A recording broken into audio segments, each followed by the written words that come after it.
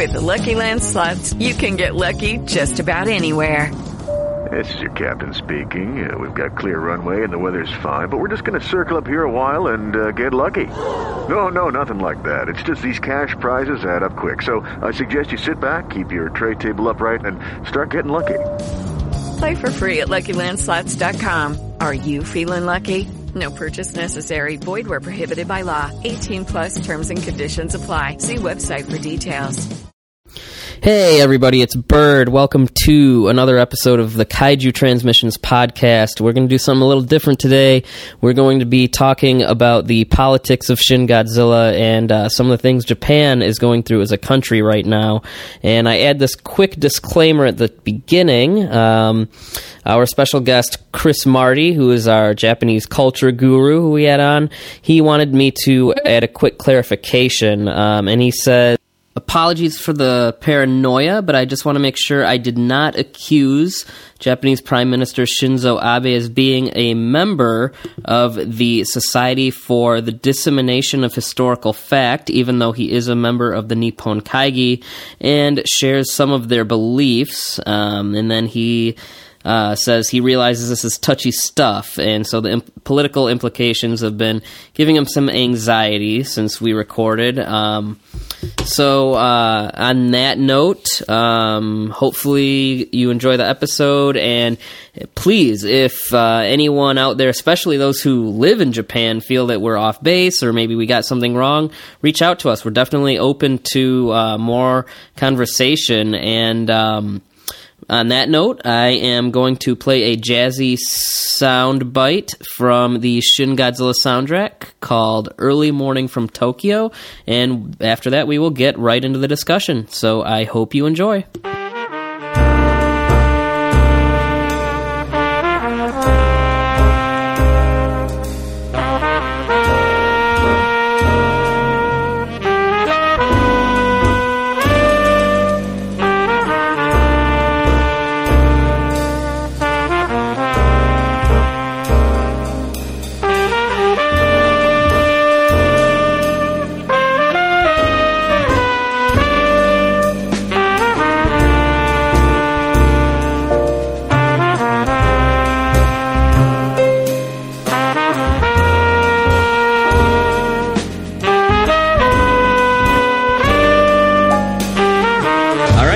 Rolling. This is a very special episode of the Kaiju Transmissions podcast.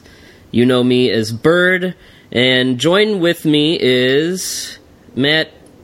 Tell the people. Hey, everybody. Yeah, tell the people who you are. Hi, I'm Matt. You just told them for me. Oh, well. we're going to get better at this whole introducing each other. I don't think so. I don't think that's ever going to happen. It probably won't.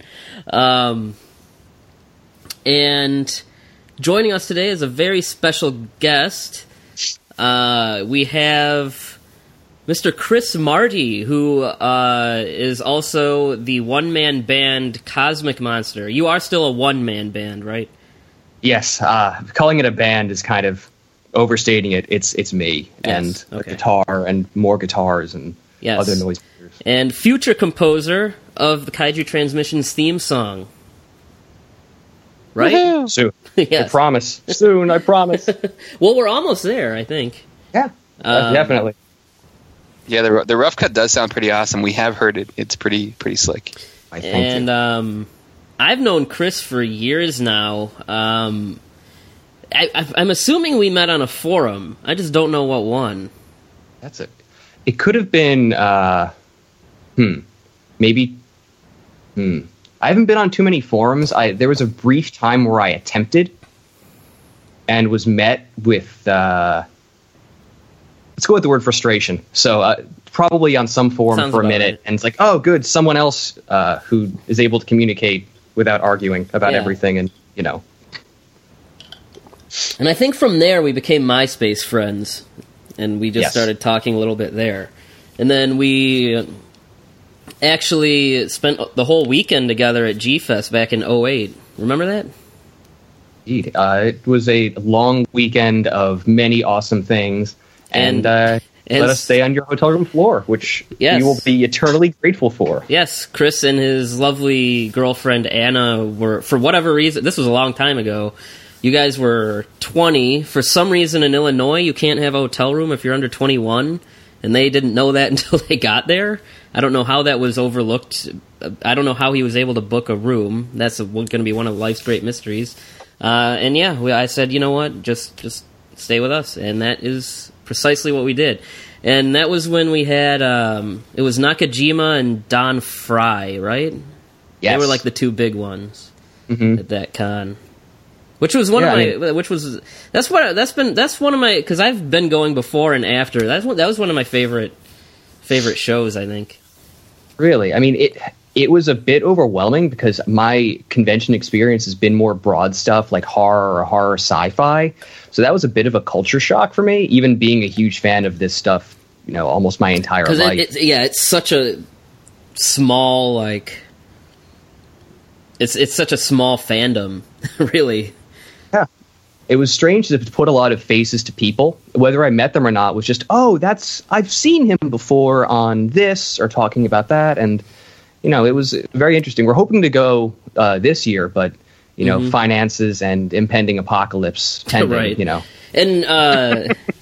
And I remember, first of all, we were in the line to meet Nakajima, and your flight was going to take off in like 40 minutes or something. Oh God! So we had to like rush you guys to the front of the line, and luckily the organizers were nice enough to let you guys cut up to the front. Yeah, that's pretty sweet. We didn't anticipate that line being. Oh my God! Yeah. It like assembled in about 5 minutes, and then it was about 3.5 miles long. Yeah. I also remember you wrote in what I'm assuming at least at the time was in very broken Japanese. You wrote a letter to Nakajima. Yeah, in Japanese. Well, I did it with the help of my tutor at the time. At that point, I was studying much more vigorously the language. At this point now, I'm just trying to find the time to get back to studying it. So it was, I was stretching myself quite a bit, but she honestly did a lot of the work for me. Yeah. And I learned a lot from writing that because it was a lot of, conversational and, like, hey, you practically killed yourself to be in all of these monster suits, and no one who ever goes through this living hell ever gets recognized in any possible way. So I'd like to at least put it down in your native language as best as I can, saying thank you. Yeah. What was his did he read it when you presented it to him? Yeah, he seemed grateful, said thank you. It was obviously a very rushed encounter, so yeah. It was what it was. It wasn't exactly the type of conversation I was hoping to have at the moment, because I didn't expect to be like, oh God, our flight's taking off. We have to go meet and leave, and oh God. So, yeah. And that was also, we met a pre-Walking Dead Greg Nicotero. Remember that? Yes, which, realizing after the fact on the flight home, all of the connections started to come together in my head, because at first I didn't recognize him. You're like, oh, look, it's Greg Nicotero. And my brain did not put two and two together at the time. And afterwards, like, oh, wow, okay, oh. And then it just everything. Pull him up on IMDb, and you're like, wow, this guy's done pretty much everything. Matt, you know who Greg Nicotero is? I should, but I don't, honestly. All right, Not a fan. He's a big makeup artist for like horror movies. Right, I mean, he's one of the showrunners and the main makeup guy on The Walking Dead, and he's directed a lot of the episodes of that show. I think he's probably directed a lot of the best episodes of that show. But back in 2008, Walking Dead was still a couple of years away. But I knew him from working getting his start with George Romero on like Day of the Dead, and working a lot with like guys like Tarantino and Rodriguez, and pretty much being on like every special feature to every horror movie I owned. And him and his kid were at G-Fest that year, and I was like, oh my God, look. And I think, I mean, if he tried to do that now, I think with The Walking Dead being as big as it is, and also him showing up all the time on stuff like The Talking Dead after the show, I don't know if he would have been able to navigate that convention the way that he did. But yeah, that was a really cool surprise. So, without further ado, how are you guys? I mean, how is everyone today? All right, everyone's a little deflated. We just elected a television star to be our president, which I'm sure you guys are thrilled about, right? Yay! Oh man. There's might be there's a lot of racism and sexism and homophobia going on right now. But you know what? We're not here to talk about America's problems. We're here to talk about Japan. And specifically, the politics of Shin Godzilla, which, as people who are regular listeners know, we did a rather lengthy review episode, but with how much stuff is put in this movie and how many political references and analogies are made in here, it was really only fair that we dedicated a whole episode to it, because there's a lot to talk about. So we're not necessarily going to be talking about, the effects are this, the actors are that. We're going to be talking about what this movie is saying, because, geez, that's something that's been going back and forth with fans everywhere. And some people are kind of getting what it's saying. A lot of people, it's kind of going over their heads. And Chris, I know, has always been a lover of the country of Japan and following their culture and politics, and tries to stay up to date on things. So I figured, why not bring him in, especially since we were already talking about him coming in at some point and, talking about him doing a song for us. So that is why he is here, and we're happy to have him here. Now, first, guys, I do have some listener mail. Oh, okay. Not really fan mail, because it's our friend Trevor, who was on a couple episodes by now, and he is my co-host on my other podcast, If It Bleeds, We Can Kill It. And he wanted to tie up a loose end that he left hanging on his Shin Godzilla appearance for the review episode. So you guys didn't say enough nice things about the movie. He had to write it in for the other one. He loved it that much. Yeah, that's how much he liked it. So he says, "Hello, I'm a sometime listener." What an asshole! Sometime listener, first time writer. I'd like to humbly request that you read and respond to the following note on your upcoming Politics of Shin Godzilla episode. Hi everyone, this is Bird's friend Trev. You might remember me as the guy you probably really hated during the previous Shin Godzilla episode. I'm not here once again to go on a rage rant about the movie, though I do still dislike it with a fiery passion. Instead, I'd simply like to draw your attention to a matter we foolishly neglected to discuss during our discussion. All of us commented on how the film's obsession with government meetings meant that it was somewhat, or very, robbed of a real sense of loss and destruction, at least on the level of the general populace of Japan. With that in mind, I am reminded of a brief moment in the film in which we see that protesters have gathered outside the buildings which house the 238 meetings we watch in the movie. These protesters are convinced Godzilla really is God, and thus are against any plans to attack or destroy him. I wanted to bring this up because, quite frankly, it's an annoying tease of material that is actually far more interesting than anything in the movie. For a movie that pays a lot of lip service to the idea of Godzilla being godlike, it doesn't really come across much in the film. In fact, he's much weaker and easier to defeat than normal, so that's weird when you're pushing the whole God angle.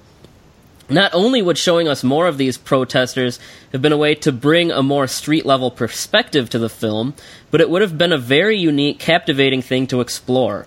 I know I'm edging close to the dangerous trend of attacking a film for what it wasn't rather than what it was. I'll just say I hope some future Godzilla director actually picks up on this thread and runs with it someday. So if any young Gareth Edwards or Hideki Annos are listening, please consider making a Godzilla film that spends more than 4 seconds on this captivating notion. When exactly does a god become a monster? And even more intriguingly, does it even matter to its loyal followers? P.S. Somewhat related, has there been any speculation that the strange Godzilla people we see frozen in his tail at the end is actually Anno's way of subtly suggesting that mankind may, in fact, have evolved from Godzilla creatures like this in the past? Yes. No, I honestly don't know. So I honestly really agree with him, is that's a great little mini sequence that you get really excited about, and then you cut to everyone passed out and tired and exhausted, and then it's gone. And the only time the two occurrences of this I can think of happening outside of the movie, one being Pacific Rim, where Hannibal Chow was referencing that these idiots think that these are gods, and the other is, now I could be completely wrong on this. This could have came completely out of my ass, not out of any fact whatsoever. But I distinctly remember reading an interview. I want to say Quentin Tarantino. Yes, I know what you're talking about. Yeah, it was Quentin Tarantino. About how the idea of people worshipping, it was talking in reference to a Godzilla movie, right? Or was it just a monster movie? It was Godzilla specifically. Okay. So that was the thing, is he's referencing the idea of a Godzilla movie where, people start following this thing like it's a god and worshipping it. And that sounds like it's a really cool movie. But, ultimately, Toho is not concerned with just making a good movie. Clearly. Something that no, tell me how you really feel about it. No, the reason I say that is because I read and I hear a lot of fans saying how the problem with the Millennium series was the committee filmmaking, but the reality is that this is just as much, if not more so, committee filmmaking. So for every good idea that's in there, know that it may have been Hideaki Anno's film, but at the end of the day, you're at the service of the largest studio in the country, which is, they have other things they want to put in the movie, another agenda in the movie than just making the greatest, best, most memorable, best ever Godzilla film that honors everything that came before it and takes the right kind of step into the future. They're more concerned with, making a pile of money. Right. Which they did, apparently. Yeah. They did make a pile of money for this film. That is for sure. That's the one thing they did make. No, that's a great pitch for a Godzilla movie. There's something going on. I think one of the recent comic books had something similar, but I am so on and off with those and don't really follow them. But and so I don't really know if it was any good or not. But yeah, this is definitely the kind of thing that I would rather see this than a bunch of meetings and stuff. But I mean, when ticket sales are in question, I don't know. I mean, Shin Godzilla is definitely outside the box, but I don't know. I definitely think that's something someone should do at some point. Yeah, it's there's so much that can be done with this genre that has not been done, just for the sake that the only ones who are making this are. Look at history. It's Toho. It's been the only big studio making a kaiju film other than Pacific Rim and anything that's small and indie. And they're not really concerned with new original ideas. And even with this, there are a lot of new ideas, and the religious angle that's brought up for 3.5 seconds, there's a lot of great ideas smattered throughout it, but not one really big good idea that ties the whole thing together. I mean, I'm the biggest apologist of the three of you for the film, and I'm not crazy about it, but I definitely enjoy it in some way. And I disagree with a lot of the politics that are brought up in it, but it does start a very interesting conversation in a way that I haven't seen a lot of movies do in a long time. And given the current state of Japanese cinema, it's I'd like to say it's a step up, but given the political stuff, I don't know, man. It's a slightly diagonal lateral motion towards good. I don't know. As far as what the hell's going on with Godzilla's tail, no one knows. Actually, I have a theory. Excuse me, guys. I have a fan theory about this. You got one of those too? What's yours? Well, it actually kind of ties into the politics and how the film is kind of assembled. So, like politicians and government officials in the film, the actors are just doing their job in the service of a bigger picture. So you have this cast of hundreds, literally hundreds of Japanese actors, some character actors, some well-known, some famous directors, Shinya Tsukamoto, and even the recently deceased Kihachi Okamoto has a picture cameo as Goro Maki. Mm-hmm. And so you've got all of these actors that you can see, a lot of Toho actors who we've seen in other tokusatsu films, and just dozens and dozens and dozens and dozens of familiar faces, but they maybe get 4 lines in the film. So the idea is that they're all playing their part in the service of the bigger picture. So the government we are presented in the film is all coming together in Japan. The actors are all coming together for the film. At the end, Godzilla is defeated by these multiple smaller creatures working together. So what does he do? He begins to split into smaller creatures. That's probably the most sensible and simple explanation I've heard so far. Yeah, and there's so many things that they bring up in the film about there's no precedent to deal with this. We have no precedent. We don't know what to do. And, no precedent means that the current system that they have is not built to flex and adapt to something that is new, a new type of threat, natural or unnatural. Look at this. Godzilla's never had to deal with anything like this before, as we've seen in this film, at least in the world of the movie. And because it's an evolving life form, it makes sense with the themes and morality that seem to be presented with, everyone working together to defeat it, that it would take note of this and attempt to become what defeated it. But that's just my 2-cent fan theory after reading about fascism and other terrible, terrible xenophobic things for the last couple of weeks. Yeah, you really can't escape that no matter what country we're talking about. No, I just kind of the saddest thing was writing down some notes right before our election and going, wow, I just went from one end of the globe to the other and it just did not get any better. This is not it's not what I wanted. Yeah. Anywho. So, all right. Well, Trev, thank you for that. Hopefully that is a good enough answer for you. So, I guess to start, I feel like, at least on American shores, the thing people are focusing the most on are the bits of satire and visual cues to 311, which is not the crappy alt-rock band, but the Fukushima disaster, which really isn't too much of a presence in the movie. It's kind of used as just a plot device to kind of kickstart the story, and then halfway through, the kind of satire about how that was handled and everything kind of goes out the window. So, Chris, I guess I'll leave it to you. And obviously, we're going to have bigger topics to talk about, especially once we talk about Abe. What was the 311 disaster? How did it come about? And why is it something that I guess needed to be addressed? All right, so I'm not going to get into the exact details of the disaster. I'm going to try to kind of gloss over. I think if you don't know that there was a meltdown at a reactor in Japan at this point, you can probably just shut the podcast off because there's just no hope for you. This was a very big deal on a global scale, and so many issues have stemmed from that. One of them being that this was a preventable incident.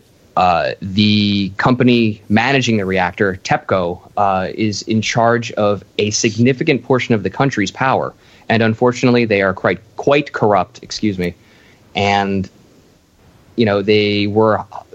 there's just article after article detailing everything that was done wrong and everything that was covered up and how the response was not correct.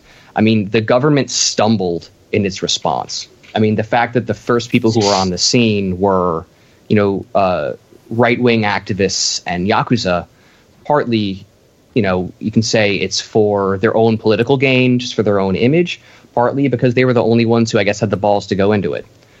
You can take from that what you will. I'm just citing what I've read from different articles from as many sources as I can find. Actually, before I go on, I just want to just iterate as much as I can. I am no expert.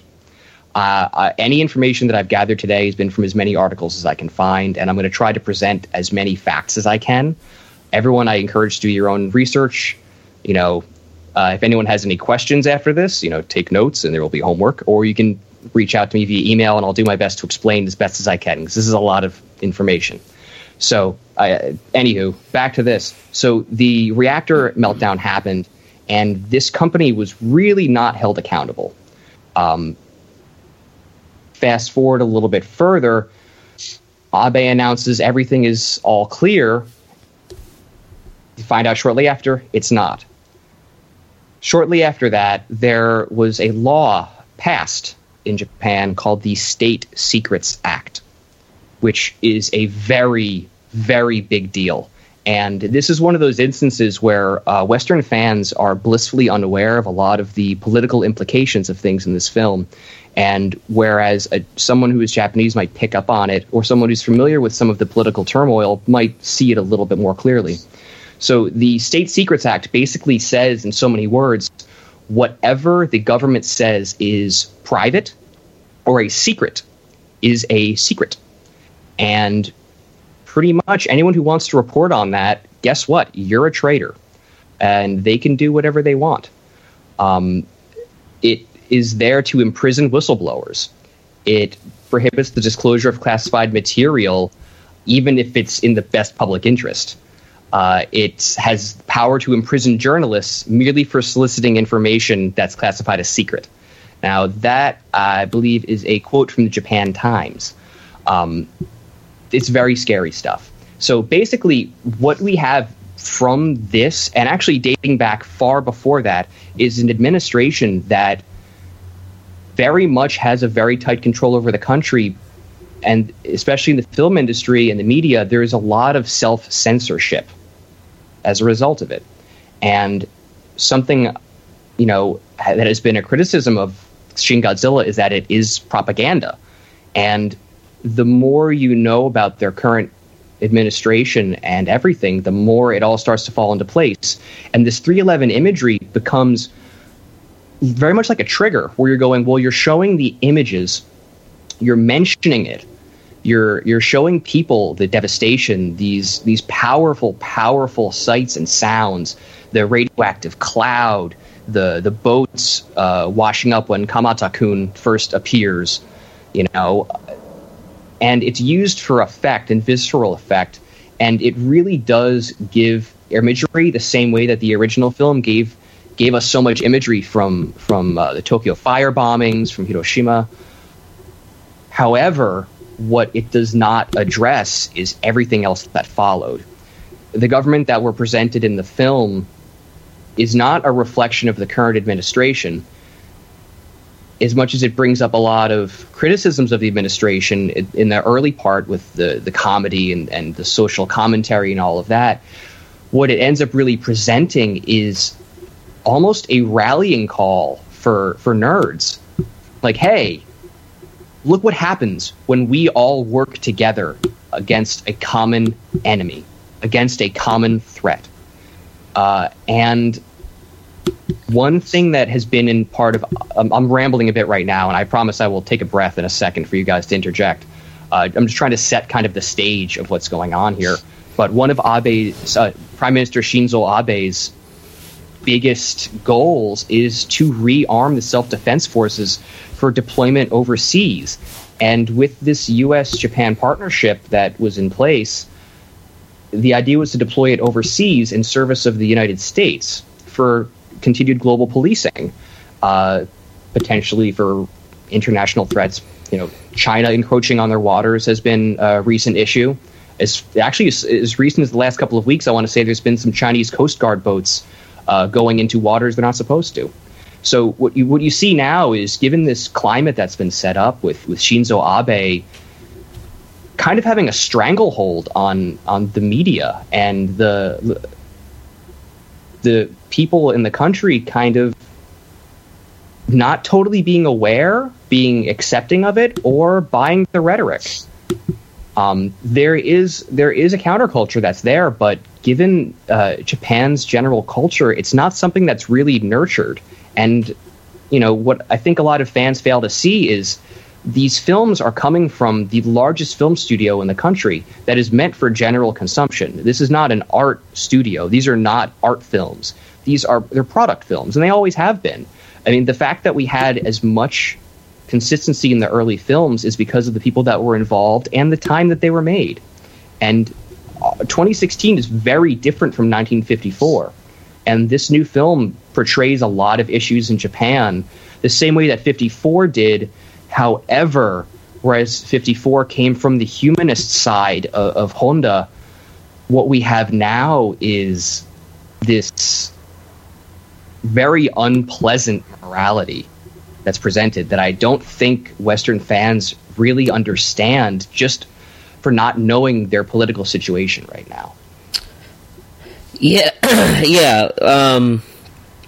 I think the only reason the 311 stuff has stuck so much with the U.S. Fan base is it's the only thing it pointed out in the movie that they know, because it was such a big deal. So, like, it would be like if we made a movie all about, like, I don't know, like, the Obama administration or something, and then tried to show it to a crowd on the other side of the planet. They're not going to be able to pick up on, like, 85-90% of it. Yep, exactly. Imagine even better, like, Hurricane Katrina. Yeah. Something like that, where you're presented with certain images that are familiar. However, ultimately, if you leave out the government end of it and the mishandling of the situation and any of the real baggage that comes with what they're saying in the film, something is lost. And I think that's really dangerous. Especially since the American fan base has been so eager to, like, embrace the movie. And, I mean, none of us are saying... I mean, Matt and I especially really aren't fans of this movie, so we're not saying, like, if you like the movie, you're wrong or anything. Everyone can like whatever movie they want. That's okay. That's perfectly fine. But I think that if you're going to embrace the movie like that, I think it would help to do a little digging and see exactly what's going on with it. Because it's not... when they said that, hey, this is a movie made about Japan, like, they're not kidding. Like, if you're not aware of, like, the last few years of Japanese politics and stuff, you're probably not going to understand any of it. I mean, not at all. I mean, Matt, you're obviously, as much as both Kyle and I are concerned with where our country is going, given what I just mentioned about their situation, what is your takeaway from this? Because your first suggestion of how to handle this podcast was probably the most accurate of how I was feeling, which is like, nope, let's just record our own deaths as we drink bleach as we record, instead of discussing Shin Godzilla, which,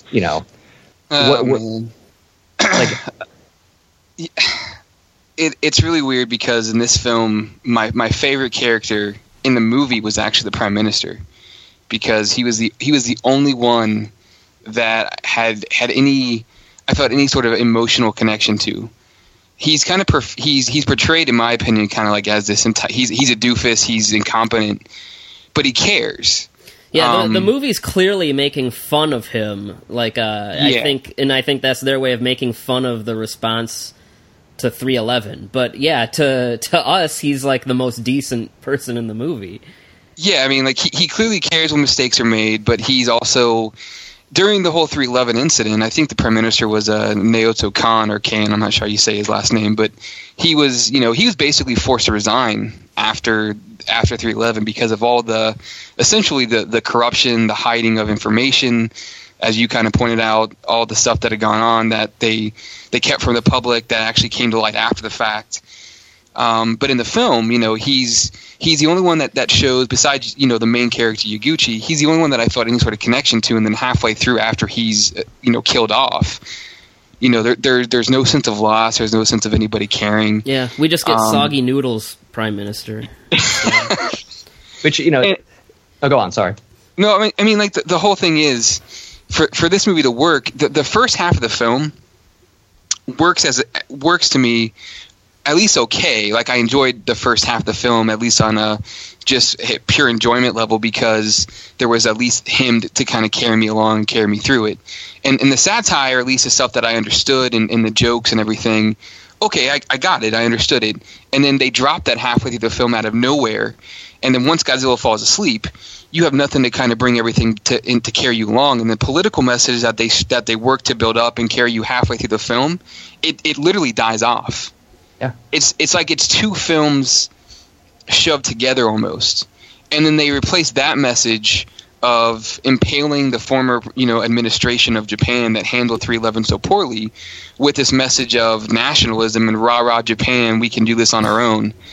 And that's really my problem with the movie is that second half of the film is literally the antithesis of the films that Honda made.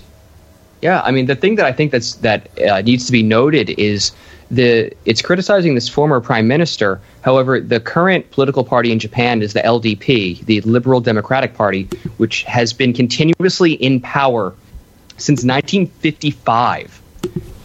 The only years when it hasn't been in power have been 93 to 94, and I want to say 2009 to 2012. And it's yet again back in power. And part of the issue is a lot of the members of this, and I say the higher ups, are all part of an ultra patriotic. Some call it a religious cult. Some call it an organization. The Nippon Kaigi. And it's funny, in doing some research for the Kaiju Music podcast, I stumbled on some more facts about the Nippon Kaigi. But basically, this is a group that denies World War II atrocities, that denies Korean comfort women, that denies so many things that have been well documented. And this is the prime minister. So you have someone who has a very nationalistic and revisionist view of history, leading a country towards a very xenophobic end, I suppose. And part of the issue with this movie is that it really kind of... he supports the movie. He thought it was a great endorsement of his beliefs. And what it really is saying is that the system of democracy that's been in place since World War II is not able to handle things that we don't have a precedent for, which, to be fair, is a valid argument. However, what it says alternatively is, in the case of a crisis, we should be able to rewrite the Constitution to suit our needs, which, if we've learned anything after 9/11 in our country, that doesn't usually end too well. Right. Well, yeah, because we have to deal with things like the Patriot Act here now. Yeah, and exactly. NSA, and that's the State Secrets Act is their version of it. It basically says that nobody can speak against the government. So something that's very interesting that I came upon in doing my research was, do you remember director Angelina Jolie's first film, Unbroken? Yes. Yeah. So, do you want to know how long it took to be released in Japan? That was the one that about the Olympic guy, right? Yes. Yes. So it takes place during World War II, and it's based on a book. So I say this for a couple of reasons. So it was postponed indefinitely when it was originally going to be released in Japan due to pressure from the government and fear of protests.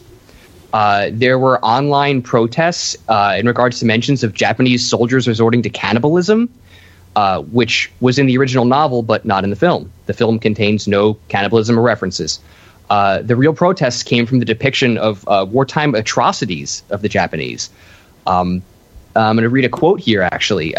There is no history of cannibalism in Japanese culture, and there is no mention of it in the book it is based on, says Hiromichi Moteki, head of Society for Dissemination of Historical Fact, a nationalist pressure group which led the protests against Unbroken. This film is stupid, fabricated, and humiliating to the Japanese people. We have the full right to stop it in Japan. There is freedom of speech, but a film that contains claims like this without verification shouldn't be permitted, says Moteki, who admits he has not seen the film. It is propaganda, like the propaganda about the Nanking Massacre. There was no massacre. There was not one single unlawful killing. Oh my gosh. You gotta be...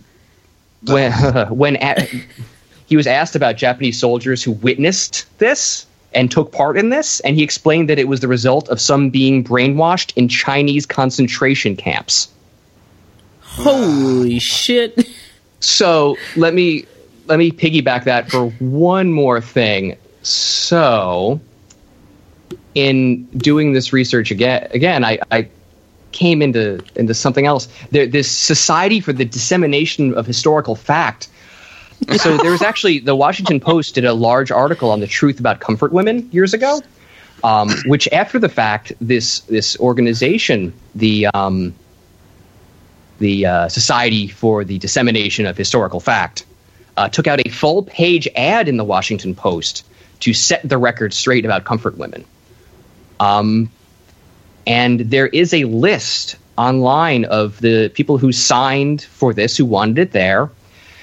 And this is the part where it got kind of funny in doing my research. The person who actually initiated the movement was a composer named Koichi Sugiyama, who composed the music for Godzilla vs. Biollante and wrote the ever-popular tune Give Back the Sun. That's insane. I didn't know that part at all. So this is what I mean when I say that we are very oblivious to a lot of this stuff, and it opens an interesting discussion, which is, how much moral baggage are we supposed to carry for our pop culture intake from other places? You know, China famously doesn't allow the supernatural to be shown in their films. Mm-hmm. So what do we do when we're presented with something that we're ignorant to a lot of the politics in a political film? It's like seeing Failsafe and having no idea what the Cold War was. It's like, or Dr. Strangelove and never knowing what the Cold War is. You're missing a huge part of that picture. Yeah. And if you don't know, to get back to Godzilla, if you've seen the original film and you don't know the Lucky Dragon No. 5 incident, you don't know the firebombing of Japan, you don't know anything about Hiroshima or Nagasaki, you don't know anything about it, what makes that film so impactful is missing. Yeah. It's just going to be a monster movie to be, really. Yeah. And the issue that I'm taking with a lot of what I'm hearing and reading from fans is that they're saying, there's no political mess. There's no nationalism. There's nothing at all in the film. And, you know, I'm not trying to just crap on fans. I'm really not. And I've heard this from you know, a close friend of mine saw it and he didn't see anything at all. And, you know, it just comes from not knowing. And there's nothing wrong with not knowing. Ignorance does not mean you're an idiot. It does not mean you're stupid. It just means you don't know something. And that's totally fair. And part of the reason why I wanted to do this podcast was I've watched Japan slowly change a little bit just by reading headlines from a couple of different reporters that I follow. And it's really sad. And it's really hard to think about this stuff when watching this movie, because it's a property that originally presented a morality that, as a child, it taught me something. I think it taught both of you something, mm-hmm. which you carry to this day, this altruism, this humanist idea. Yeah. And no, for sure. Like, on Trev's, because Trev is a big X-Men fan, he has a podcast just about X-Men, and he often says on there that the reason why X-Men means so much to him is that when he was a kid watching the cartoons, reading the comic books, that's the property that taught him about racism and accepting others. And I think for us, I think it's stuff like the old Toho movies that taught us, that working together, no matter what race or what country you're from, is always gonna top out on being stubborn. And it wasn't, as a kid, it wasn't my favorite movie just because, as a kid you want to see monsters. But even as a kid, the scene in Atragon where the daughter is confronting her father, who is like a shamed World War II, I think was he a general? I don't know, but he was a... Yeah, he was a general. Yeah, and, the world is basically in need of him, allowing us to use the Gotengo, which is his giant flying awesome battleship with a drill on the front, and he's still not over Japan losing World War II, and he's saying, no, this is a weapon for Japan. This is a weapon for Japan. And even as a kid, seeing that was like, I was so angry at this guy because it's like, you're being an idiot. You're only following this because you feel like it's what you need to do as a patriot, not seeing the bigger picture. And it's so odd to have a movie that is reversing so many themes of the Toho movies that we all grew up on. I mean, here we have a movie that is where Japan is pretty much doing. Nope, we don't need you guys anyway. We got this. And they screw the U.S. and backstab them by going to the French, and just like that's actually one of the interesting things in it is like the Japan gets its way at the end by showing it has balls. Yeah. In the beginning of the movie, he says, "I want politicians with balls." Yaguchi, declares. And it's so odd because other than the '98, the Roland Emmerich Godzilla movie, this is the only Godzilla movie where mankind completely, utterly defeats nature. Completely. Yep. Yeah. And not only it's not and well, I guess I should change that. It's not mankind that defeats nature. It's Japan that defeats nature. And I don't know how someone can see that and not like think about it as something that is just a little strange. Or, and I mean, we're not saying anything bad about people that like the movie. That's fine. But there's a discussion to be had. Yeah, but how do you look at that and not think about what the movie's trying to say? It's not just the end of it's not just, oh, this is how this monster movie ends. This is a movie that is saying something. Godzilla's defeated with the least amount of cost, because Godzilla's been defeated before, but when the oxygen destroyer is used, it turns Tokyo Bay into a literal graveyard that they can't use. I mean, it would have wiped out everything in Tokyo Bay. So there's a massive cost there. When Godzilla is defeated in 1985 or 1984 or whatever, I mean, he's defeated by a combination of nature in the volcano and man, and ultimately they know that they haven't killed him off. So he's not really defeated. In this film, he's just beat, Right. I mean, like he just in handily, like their plan basically works with basically sacrificing Crane Team 1. Rest in peace, right? Like that's the Team 1. I mean, it's and I hate that, because this film, Higuchi was talking about they were going to give us this nightmare version of Godzilla, and I don't see that in this film. What I see is a very pathetic version of Godzilla. Yeah, he destroys Tokyo in a really breathtaking scene, which is the best part of the movie.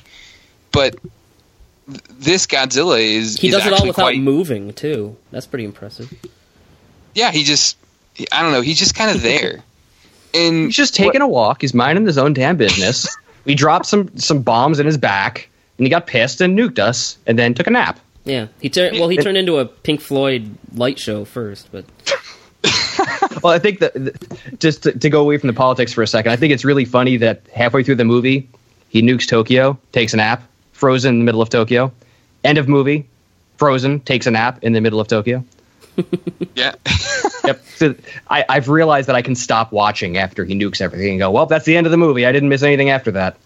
Well, that's the problem. It's like, I don't know. It just minimal cost. It just defeats the character for me. It's a mischaracterization of Godzilla to me. That's another thing that I hate. But I don't know. I mean, we're not talking about that. But. Well, I mean, okay. So we've kind of given people an idea of what politically is going on in Japan. So I guess partly. Actually, there's one more thing that I wanted to touch on, but continue what you're saying. I'm sorry. Well, I was going to get into a couple things. Mainly, I want to talk about fan misconceptions, just who Shinzo Abe is, and just ultimately what the movie is trying to say. But I mean, before we go into that, what was your point? I mean, if we're going to go further into Abe, I can continue after the fact. It's just there's some more implications to that idea of we can modify the Constitution. Ultimately, he has some very specific goals in mind that are very scary, and I think the morality of the film overall is not one that obviously we agree with, but what it really does present is a case that, the government has your best interest in mind. Trust us to do the right thing and adapt to deal with any situation, but you have to allow us to adapt. And though what we see in the film is an idealized version of the Japanese government, in a way, we have seen this before in however many kaiju films for the last few decades, or honestly the entire history of them. You see an idealized version of the world where everybody works together, or an idealized version of Japan. But in this, 2016, as I've said, and as we all are very painfully aware of right now, as I refill my drink, is a very different year than 1954 or 1964, or even something like Godzilla vs. Hedorah, which is the one counterculture kaiju film that I can think of. All of the rest are fairly conservative movies, though liberal in the beliefs that they're presenting. They're very straightforward films that are not exactly critical of the government at all. And this one especially, it was criticizing a government that hasn't been around for a very long time. It's criticizing a certain type of politicians, whereas it's endorsing some very dangerous ideas that when you put them in this context and you present this disaster and this imagery that is so powerful, it makes a pretty compelling argument. And it makes me wonder how much of this is completely being taken in and how much of it is really just, it's a big budget popcorn film. This was their tentpole. This was one of 2 tentpoles they had this summer. It was Shin Godzilla and Your Name. So this is not meant for us. The fans are one thing, but if you think Godzilla fans are the main target audience of this, I mean, I don't know how delusional certain people are, but we don't generate that much revenue. No. we just don't. So this morality is for the mass populace. The same way when I'm trying to think of an equivalent film here that would be something, but we don't really – our politics are kind of muddled in our blockbusters, with the exception of our obvious propaganda, like Deepwater Horizon and the upcoming Boston Marathon bombing movie. Those are propaganda films in their own way. Mm-hmm. But we don't really have anything like this, and that's why I think it's an interesting film, because it starts a discussion. However, the end point, the thesis of the film, I guess you would say, is a very dangerous one, considering the current political climate that fans are unfortunately mostly oblivious to. So, obviously, I mean, our thing is we're talking about the movie. It presents and endorses all these toxic ideas. Like, when we talk about that, what are these ideas? What are the ones that stick out the most that the movie's really kind of backing? I mean, to me, it reads as a rah-rah call to nerds. As who are the ones who help the government and who ultimately help everything come together in the end to defeat Godzilla? It's the nerds. It's the social outcasts. It's the weirdos. They're the ones who they go to. And in that way, I think a lot of fans are kind of misled to think that, oh, no, this is really a pro-nerd movie. No, the nerds are working for the government. And what it's showing is that if the nerds help the government, if you, the weirdos, the outcasts, the otaku, if you come and help the government, look how strong we can be. That's what I get out of that morality. That's what I get out of that message. At the end of this, where I think I can't say there's one definite moral message of this is the ultimate point of the movie, but I think the main points of that are trust your government. They have your best interest in mind. Allow them to change.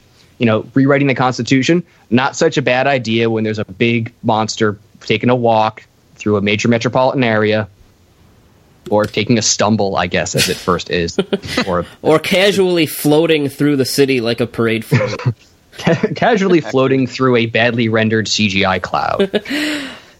So I guess on that point, tell us a little bit, what is up with Shinzo Abe? What's his deal? And ultimately, why is he such a fan of this movie? I mean, he is concerned very much with his legacy. And I've mentioned he's part of the Nippon Kaigi, which I think it's just Kaigi, so I think I'm pronouncing that right. This is a very traditional group of people. This is, if you can, trying to think of a good parallel here. Trump supporters, I'm not going to go that far because I wouldn't want to demean. Actually, it's hard to say. I don't live in Japan. I cannot judge. However, what it ultimately presents is he is part of a group of people that would like things to be the way that they were. He wants Japan to be proud of being Japan because they are Japan. His idea of Abenomics, which was his grand scheme to re-stimulate the economy, is that the only thing that is stopping the economy is the Japanese people from taking life and going, no, we should be proud of this. We should be doing our thing and be proud and not be meek. And part of that is the Cool Japan initiative, which this film is part of. So is Pokemon Go. Any bit of Japanese culture you see spreading across the globe right now is part of this Cool Japan initiative, which is to remind the world that Japan exists. Because guess what? Most of the world doesn't care anymore because the pop culture exports were the only point of reference. So why would he want the rest of the world to know this? Well, what's coming up in 2020? The Olympic Games in Japan, which there have been several reports of corruption in bidding for the Olympics to be there. The Japan Times reported a consultant firm in Singapore may have been used to buy votes in Tokyo's successful bid. This man wants to be prime minister in 2020. In order to do that, he needs to rewrite the Constitution, which is actually it being voted on in March to extend terms to 9 years, which would make him the longest-running prime minister in quite a long time. And with the political party that's been in power for that long, with someone who is doing his best to make the world know that Japan is there, doing its best to really sow ties with the Obama administration, where is this leading to? Well, the guy really wants to make Japan another global power as best as he can, as far as I can tell, or at the very least, make sure that he has a place in that. As you can tell, this is a little bit touchy. I'm trying not to overstate anything right now because I'm going by what I'm reading. I'm going by the articles, and I don't want to assume. But he wants to be prime minister during the Tokyo Olympics in 2020, which, if we've learned anything about any past Olympic Games, the people suffer, people at the top get money. They're demolishing large portions of Tokyo, very old portions of Tokyo, for the Olympic Games. So he's just another one of those big, ugly, bad politicians. And he wants control, and he has control. So as far as an ultimate goal, I genuinely don't know. But these are just some of the goals that I've been able to take away from the research I've been doing. So, our buddy Norman, when he saw this movie, one of the first things he told me was that he felt like this movie had an evil soul. And it sounds like that's kind of where you're going with this. Yes. What about? I mean, and this is we'll use this to segue into just kind of how the intake, the way the American fans took this in and interpreted it. But when we hear that this movie is evil or endorses these dangerous messages, what are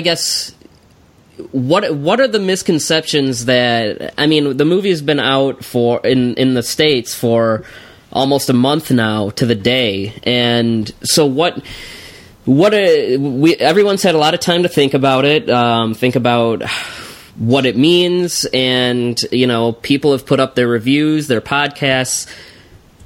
What exactly? And I mean, a lot of those within the last month, with 1 month of us, all three of us, really looking at the reactions to this movie, what do you think are the most common misconceptions or the most repeated misinformation that people have said regarding what this movie means and what it's actually saying? Because there's almost like a kind of almost like a movement within a cluster of the fandom to kind of look at to kind of take what people like Steve Reifel or Norman England have said about what this movie is actually trying to say, and kind of, I don't want to really say disprove it, but kind of say like, oh no, you're wrong, you're looking into this too much.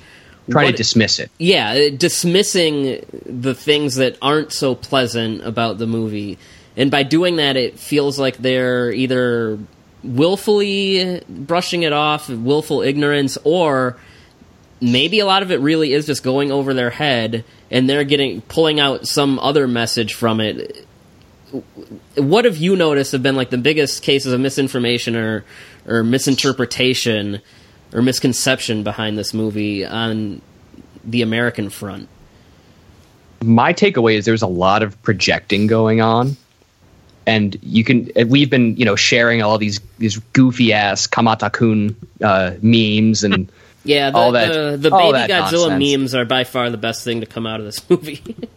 Yeah, I mean, they're hilarious and it's great. However, people tend to feel. So, all right, let me backtrack for a second. Seeing something foreign and not knowing the context in which it was created, not knowing the time, what led to it being the way that it is, you take away a large portion of the understanding of the film. As I've mentioned before, if you didn't know Lucky Dragon number 5 incident, firebombing, etc., you'd be missing half, if not 3/4 of the original film. The only analogy I can think of is it becomes just a monster movie, so you get the re-edit version. As how people tend to look at things, they don't totally understand them, is they project their own values and their own interpretations, whether or not they really understand it, and they kind of fill in the blanks that they don't catch. I mean, there's a lot to take in this movie, and just the basic political stuff, or even just the direction that's presented. I mean, Anno made a very conscious movie. Whether we like it or not, or it's a good movie or a bad movie, there are a lot of very conscious directorial choices that he made. Unfortunately, it seems like in all of the oversaturation of dialogue, of new stuff, of the fact that people are, they're seeing it in theaters once, twice, or in other cases, many, many, many times, I'm sure. I mean, I saw it plenty of times because it was playing down the street from where I live. I couldn't not. It's why the hell not? I have nothing else to do with my life other than be on this wonderful podcast. So, like I said, it goes back to projecting. People fill in the blanks. So if you miss the overall political message, you go, oh, it's about working together. It's about the nerds saving Japan. Oh, yes, but it's also about a giant, ancient thing that fed on nuclear waste and evolved and took a walk and then took a nap and took a walk. And they put him to go to sleep and made him take a nap again. It can be about a lot of things, but I think people tend to just, if they hear something negative about something that makes them feel good, they tend to dismiss it. No one wants to look at the ugly side of things. If you look at something unfortunate about a film, say you saw, for example, the Twilight Zone film from the 80s, and you didn't know that child actors were killed, it's a very different movie. Mm-hmm. If you don't know that, it's a very different movie. And with this, because the context is so specific and because the implications are very political, it's really complicated. If I have to sit someone down and go, no, listen, there's this thing called the LDP that's been in power since 1955, and there's this guy who's the prime minister who, the guy who dressed up like Mario. Yeah, the one who dressed up like Mario. That's not no, it doesn't matter who dressed up like Mario. He's not a good guy. He's really xenophobic. He's really not for women's rights at all. In fact, he really would be very happy if it was all just old men who wanted things the way they were before, things got bad, back in the good old days. without any of that, you're missing something. And fans don't want to hear it because it means that this thing that means so much to them and that it may have been a safe place for them for their entire lives, maybe right now isn't the best thing. And I think a lot of fans in this fandom especially are very nostalgia driven. Everyone wants more of the same. And the Millennium films were just for children and fan service. That's why they were very repetitive and gave you more of the same. And, it becomes so easy to just say, oh, well, I understand this thing as this.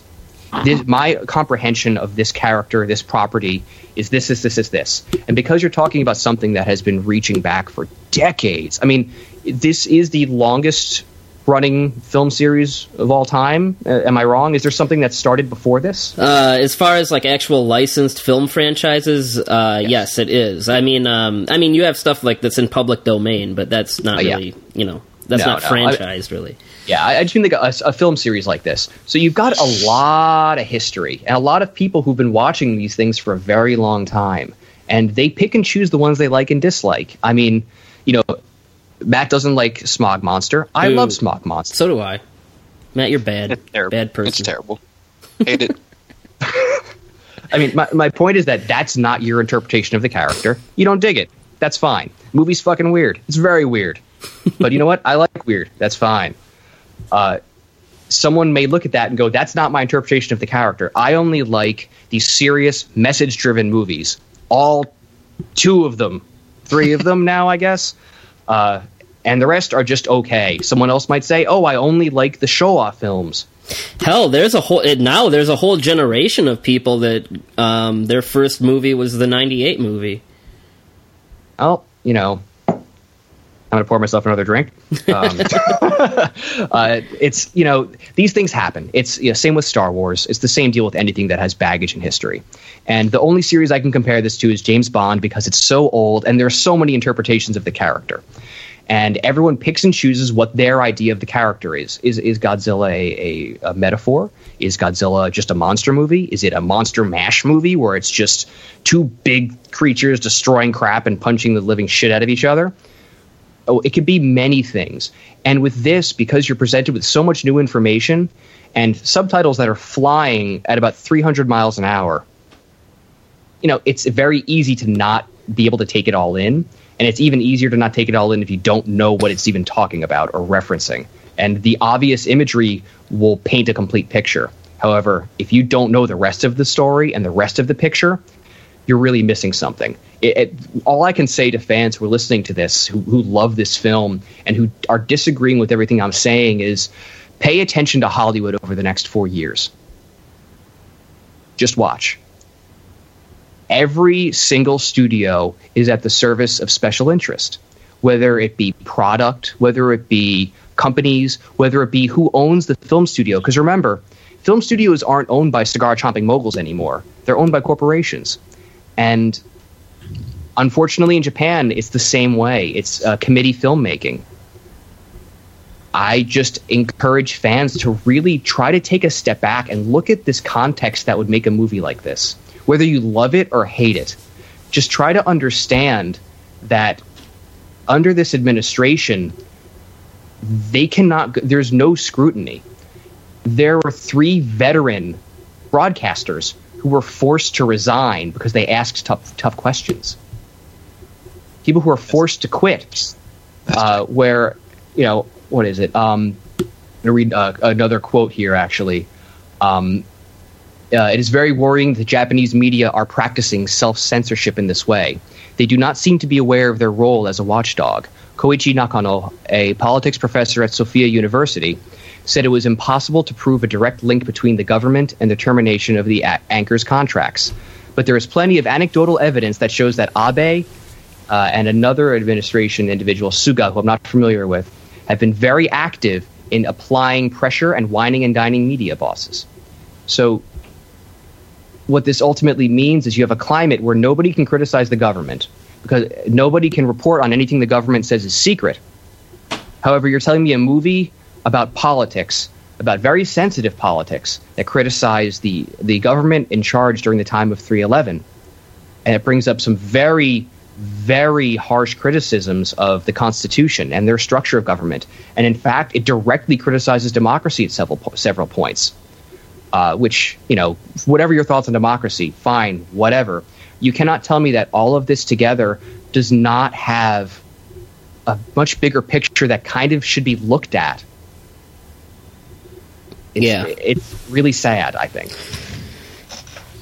Now, speaking of Abe, as we know, he endorsed the film a lot, and he and another thing that's bothered me since before I even saw it is Godzilla is now, the character is on posters that are trying to recruit people into the military, and I just feel like that's so distasteful, especially given the origins of this character and what the series has kind of stood for the last 60-some years, and now he's showing up.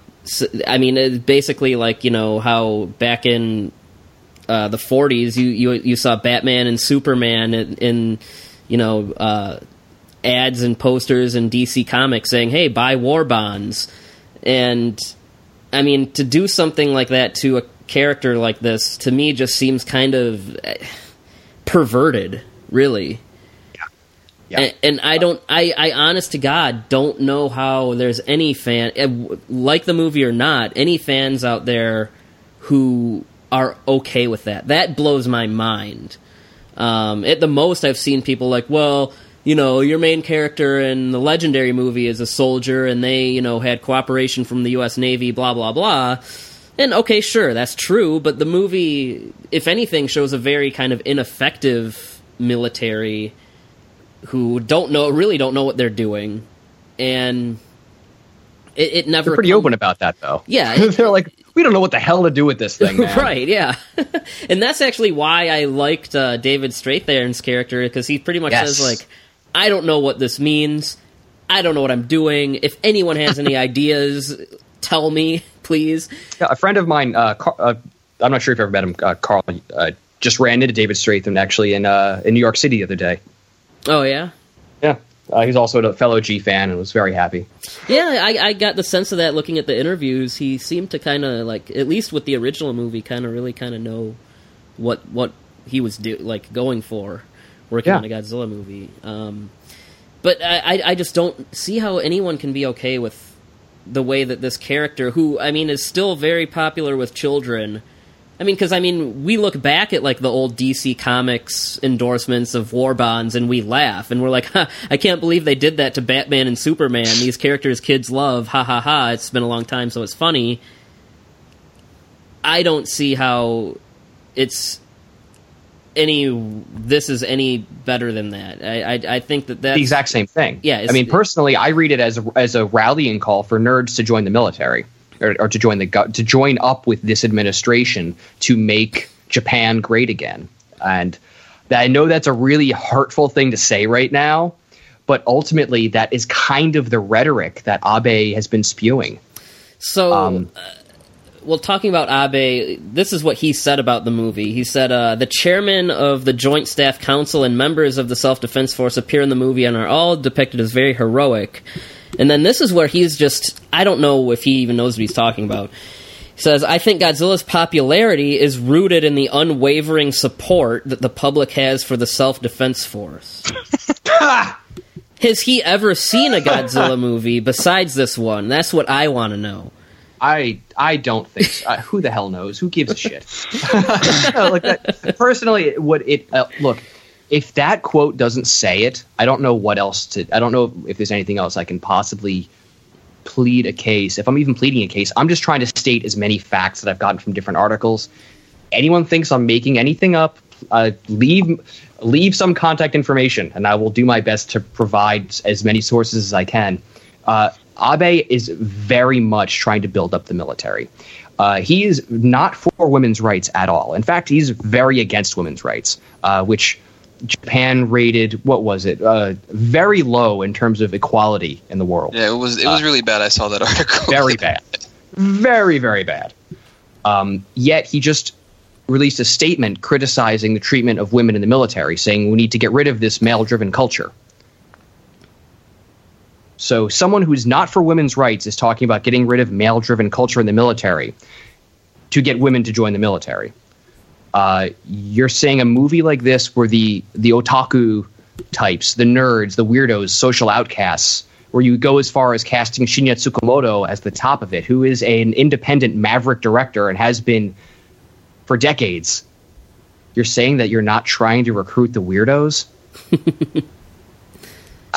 I'm sorry, it reads as very obvious to me, and knowing all of this and given everything that I've presented, and there's even more, strayed thoughts that I've put down after watching this movie that are just like, no, this is how Anno directed this film, is really trying to present very specific ideas, and it is very conscious.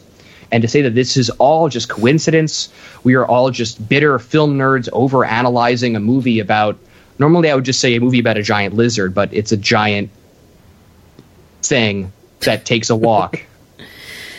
So it's fun. Like, obviously, I've seen it as being like a rah-rah call for for Japan and saying, oh, it's criticizing this previous administration, and it's the young stressed out, overworked patriots that do it at the end. I got all that. I never put it together that the movie is like main circle of protagonists are the weirdos and the nerds, and Tsukamoto being the main one. I never thought that it could be trying to get otaku to join the military, and now that you've said it, it seems so obvious that I feel like such an idiot for not putting that together. Matt, is that something that you've thought of? No, I didn't even grasp it, and I should have. But he's right. No, it seems like it's so obvious.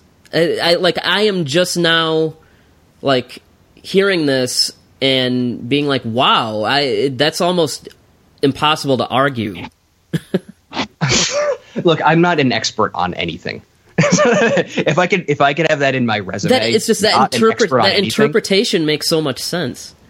This is my takeaway from it, based on the facts that I say the facts about the facts as I've been able to research them to the best of my abilities, which, with enough hours and enough looking through things and going from a couple of sites I've been following, the picture that is painted came together pretty quickly for me. It's like, oh, okay, this is just this.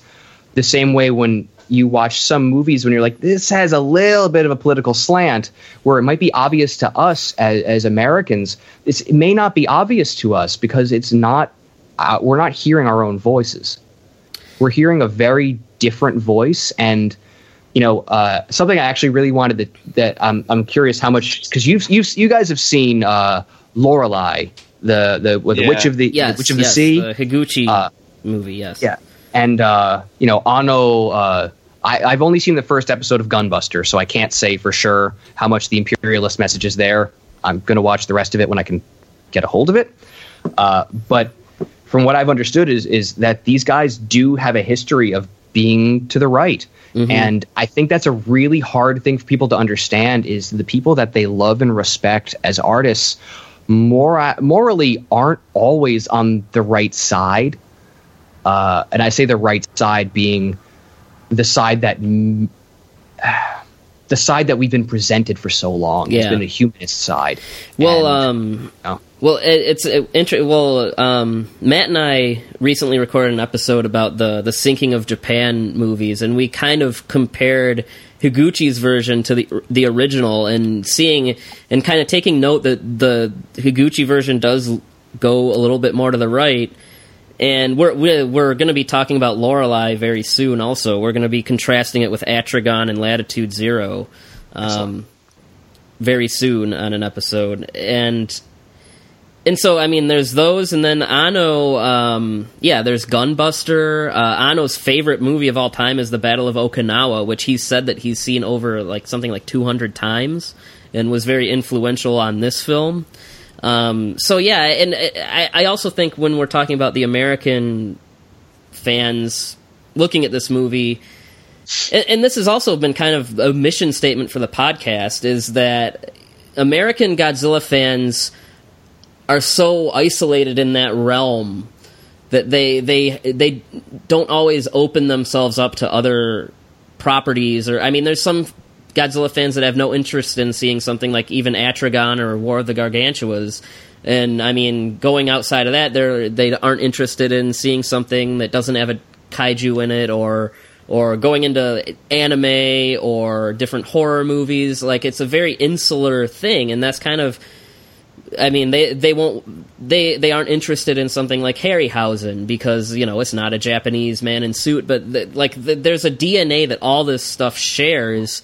And that's kind of when Matt and I talked about starting this, I was like, look, if we're going to do this, we should kind of try to talk about things outside of just Godzilla, Gamera, and Ultraman, because A, that would make for a podcast that's going to last us like a year, and B, so many people aren't paying attention to this stuff that really should. And so I think that part of that is led to a lot of fans not being familiar with Anno and Higuchi's other works or them as people, and being unfamiliar with the fact that they do have very nationalist, kind of imperialistic views. And Shin Godzilla is their first exposure to their work. And, you know, without having seen any of that stuff, maybe it is easier for them to dismiss, oh, you're just blah, blah, blah. But it's like, no, this is like, these are two, like, auteur filmmakers who have presented this in many things in the past. It should be obvious. However, the problem is, look, Anno is established because of Evangelion, which is a world-renowned masterpiece, or so I've been told. I like it a lot. I like it a lot. Yeah, I like Eva a lot, actually. And yeah, I'm not crapping on it. I just mean it's considered a masterpiece. And that's another thing is Eva might be, I mean, I'm sure there's some things here and there that maybe I haven't picked up on, but Eva is such a purge of Anno's, like, it's more about his own clinical depression and his view of people and how they interact, that it's not as political as something like Higuchi's Lorelei or Gunbuster. Like, Evangelion is more like his own deconstruction of, you know, it's of himself, more or less. It's a very conscious work, and I think just like Shin Godzilla, it is a very conscious work. And if nothing else, I think fans need to start understanding that the decisions that were made are there for a reason. You know, the fact that Yaguchi is the only character in the film wearing a white shirt and a red tie. Does anybody really think that they just put on these clothes that just happened to fit perfectly and on camera look the right way?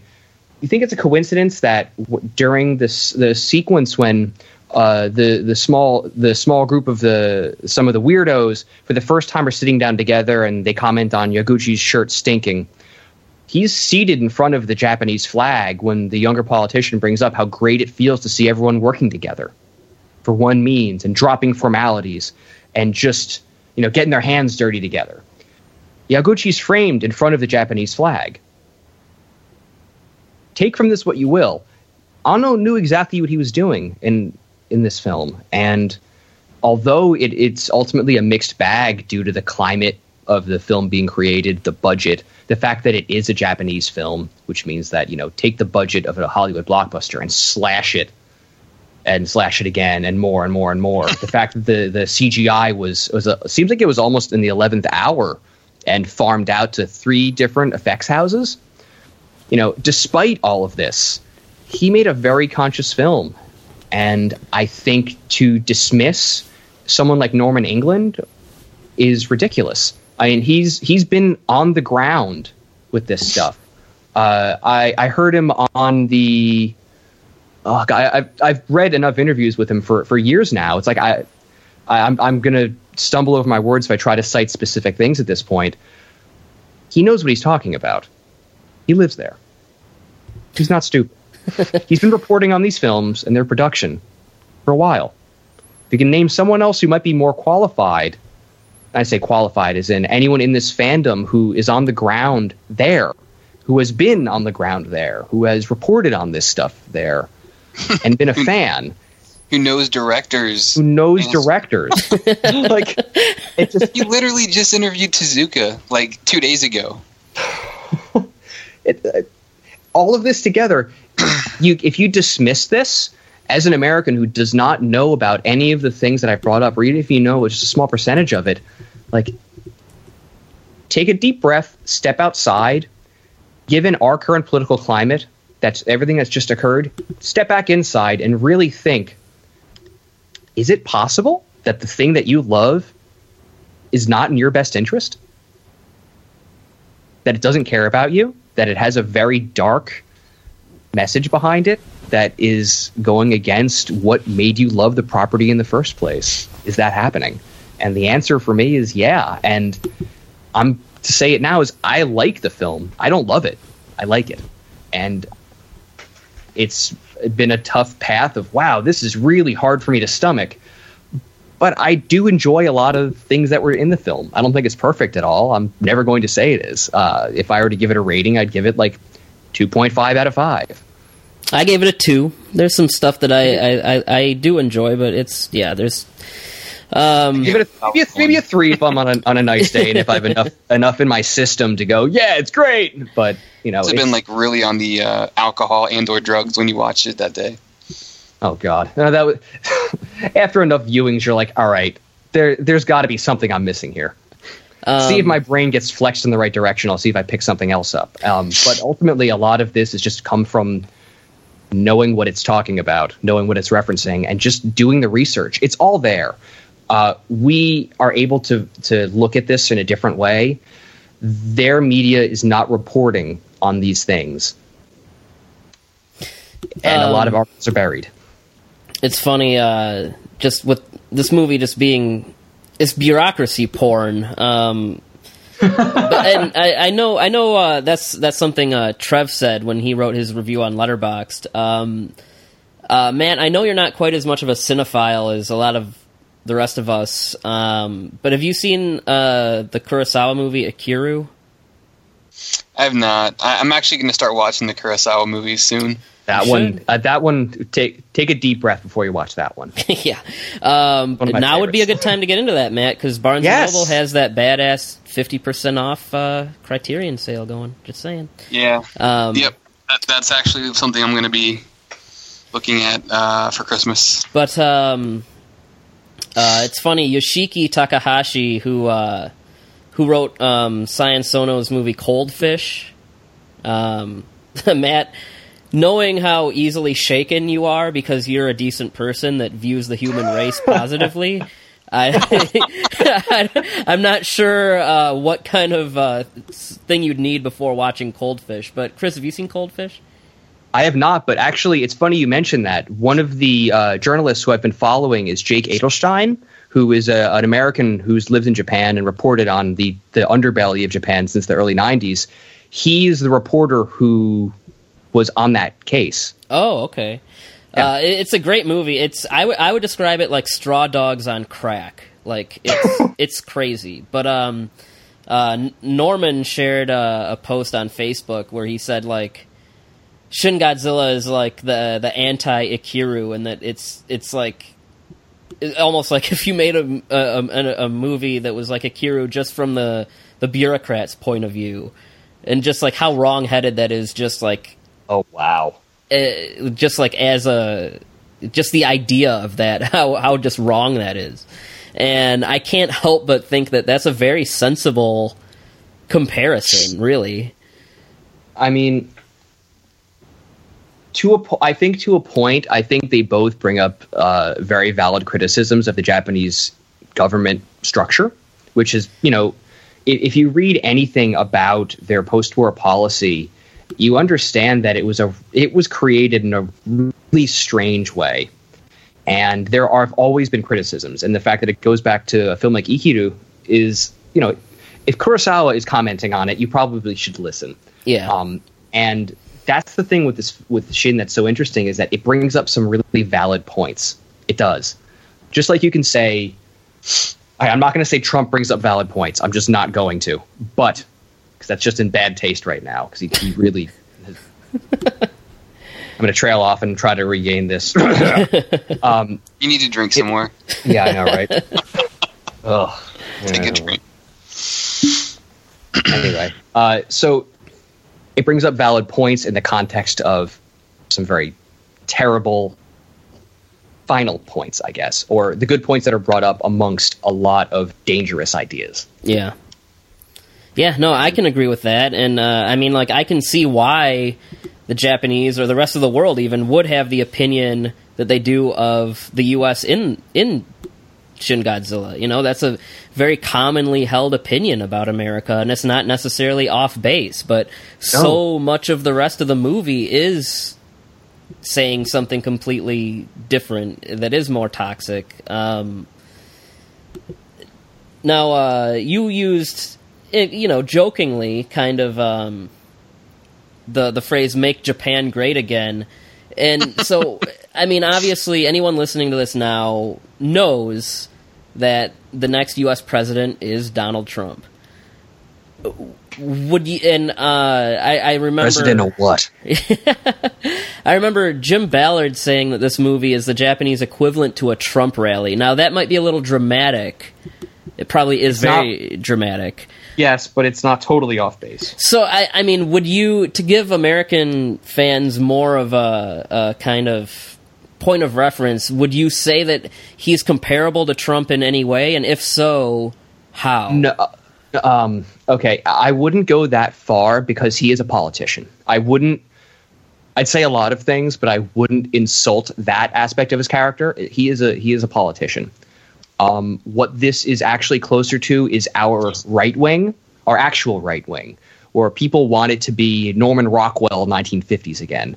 They want everyone to have the same values that they share, that they grew up with. They want society to be the way that it was because it was simpler, it was better. They want their nation to be number one. And it's a dangerous rhetoric when you ignore progress for decades. And Japan has a very long list of issues. Women's rights, gay rights, trans rights, everything, much like we do. It's a very xenophobic nation in a lot of ways. And I think that is something that is very uncomfortable for a lot of Western fans to really take in. Mm-hmm. Someone like Abe is in power for a lot of reasons. And it is really... It's hard to compare him to someone like Trump because Trump is such an anomaly. The man was birthed with a pile of money, you know, made a living by screwing people, and is now leader of what we understand has been called the he's the leader of the. Let me check my reference book. They called it the free world, I think, but I'm not so sure. This man is a different kind of problem. I'm hesitant to say too much again about saying, he is a problem. You know, he obviously has a lot of supporters. However, there are a lot of issues that are there with making sure he's in power and not criticized. And the wrong people are never there. And I think that we have something like that to look forward to over the next 4 years. So there is a little bit of commonality then in that at least Trump, a large part of his platform was the Make America Great Again slogan, and kind of tapping into what older white people usually want, which is that Norman Rockwell-esque, you know, everything was this way fantasy. So there is so it sounds like there is a commonality between the two there, at the very least. Yeah, no, that would be the biggest commonality, is the Making America Great Again idea. We want things to be like the way they were, man, back in the day when no one had rights except the chosen few. So when you say that, you mean pre-World War II? Is it when you say Japan? Is that the version of Japan that these people want to get back, or is it a different period? I am not an expert about anything. Mm-hmm. With this, it seems like it's that idealized version of pre-war Japan, or even if you want to look at the Showa period, the immediately post-war Japan period, where, the slow growth of prosperity. I think it's the pre-war, personally, is what it sounds like with a lot of his ideas, which is very scary because, whereas, let me see, where's the quote from our stunning hero of the film, Yaguchi: "Wishful thinking and armchair theories by the old imperial army in the last war led to 3 million lives lost. Beware of unfounded optimism." That wasn't really what did it. It was ultranationalism. It was manipulating religion to get the general populace behind a movement that was terrible. And that led to, I'm not to say it didn't lead to World War II. World War II was already happening. But this is not the issue. Unfounded optimism, maybe that was what got something started, but it was nationalism. It was nationalism and religion used as a weapon and as a societal control. And the history books show that. It's very scary that they have a prime minister who is like almost there. Well, we were trying to think of like an equivalent, but it sounds like almost like their equivalent of a Holocaust denier. It is, because he is a denier of World War II atrocities, and he's part of that group. And with those kind of implementations that you talked about earlier about reporting on it and talking about it.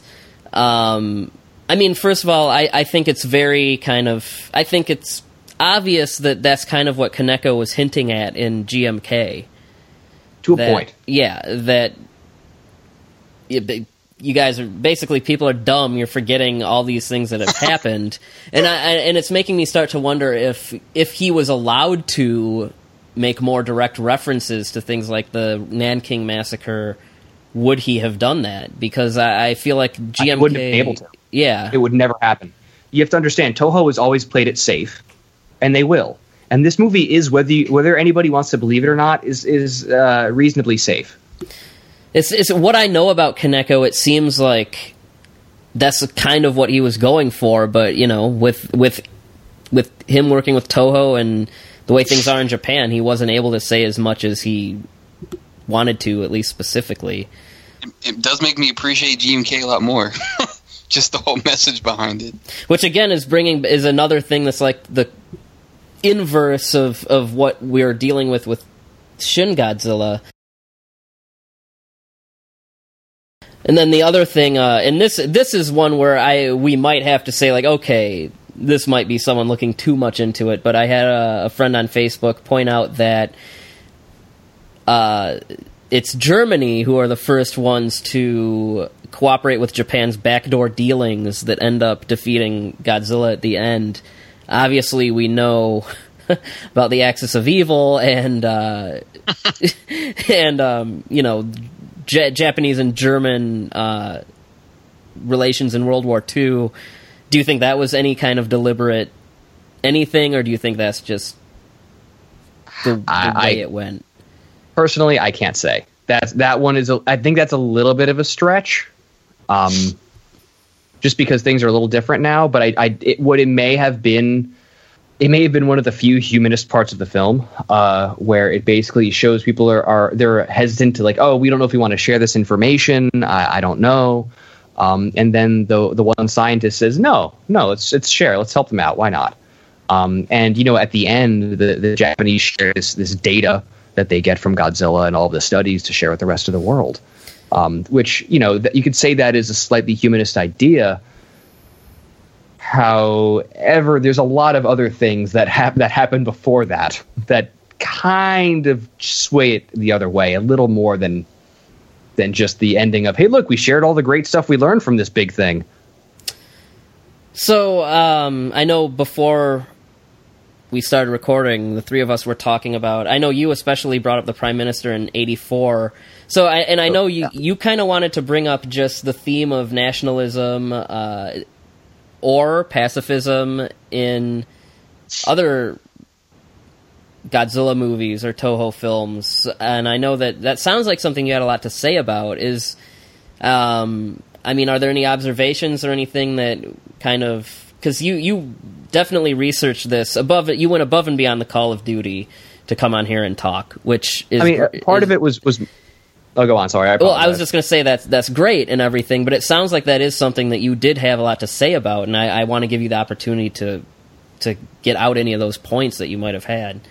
I mean, it really was one big point that I think is something that fans really should hear, because this is a political film, because the original one is political, and because 84 is regarded as, I'm going to say is regarded as one of the best films in the series by most fans. And immediately as I say that, 70% of the fan base I'd never heard of, spits out their grilled cheese sandwich, knocks over their glass of milk and goes, "No, I hate that one." However, my point with this is that people love that movie for a lot of reasons. And one is that it shows this neutrality, the Prime Minister holding to his beliefs that we will not use nuclear weapons on Japanese soil. We will not allow nuclear weapons on Japanese soil. Do you not understand what we went through? We will not allow nuclear weapons on Japanese soil. If the one thing I wanted to say was yet another quote that I'm going to read, and if this ties the room together, I don't know what else will. It's from Time magazine, 1981. Since the 1950s, Japan's liberal democratic government has solemnly and repeatedly affirmed three basic principles about nuclear weapons. Do not make them, possess them, or allow them into the country. In 1960, with the signing of the U.S.-Japan Security Treaty, Washington agreed not to introduce nuclear weapons into Japan. 2 weeks ago, however, former U.S. Ambassador to Japan, Edwin O.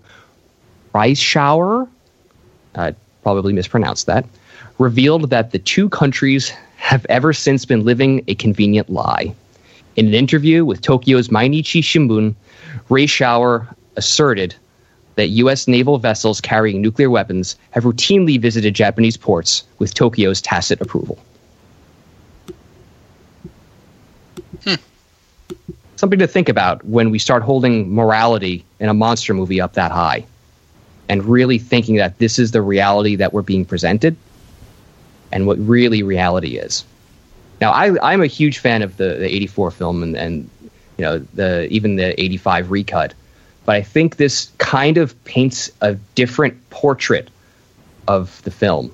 It's an idealized version of the government that we see, just like in Shin Godzilla. And I think the context really shows us something a little bit different.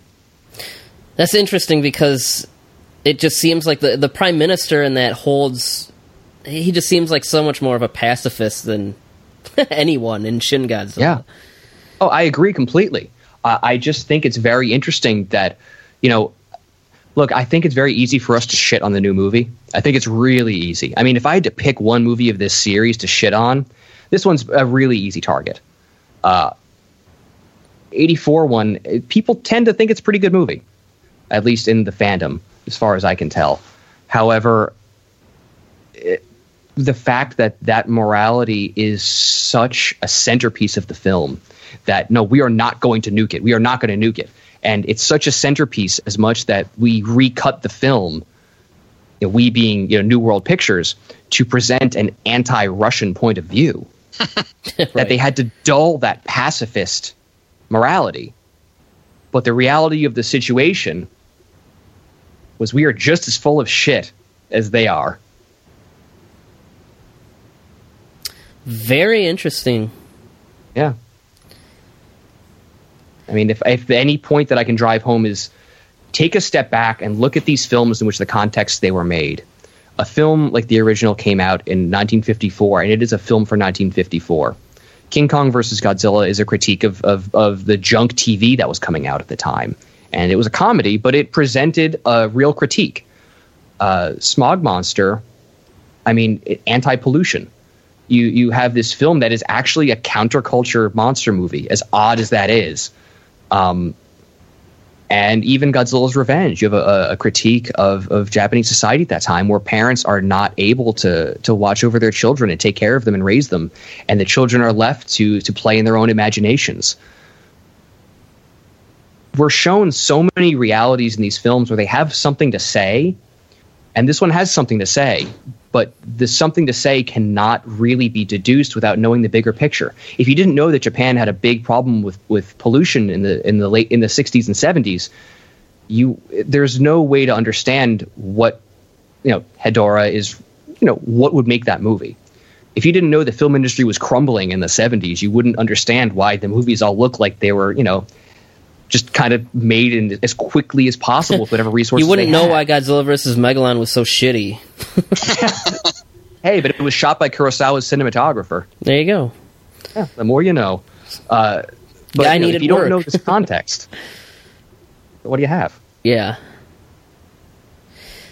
It's just like you look at a movie I think Atragon is a great counterpoint to this movie because there's so much lip service that not only fans but also even Higuchi and Anno have done to Ishiro Honda.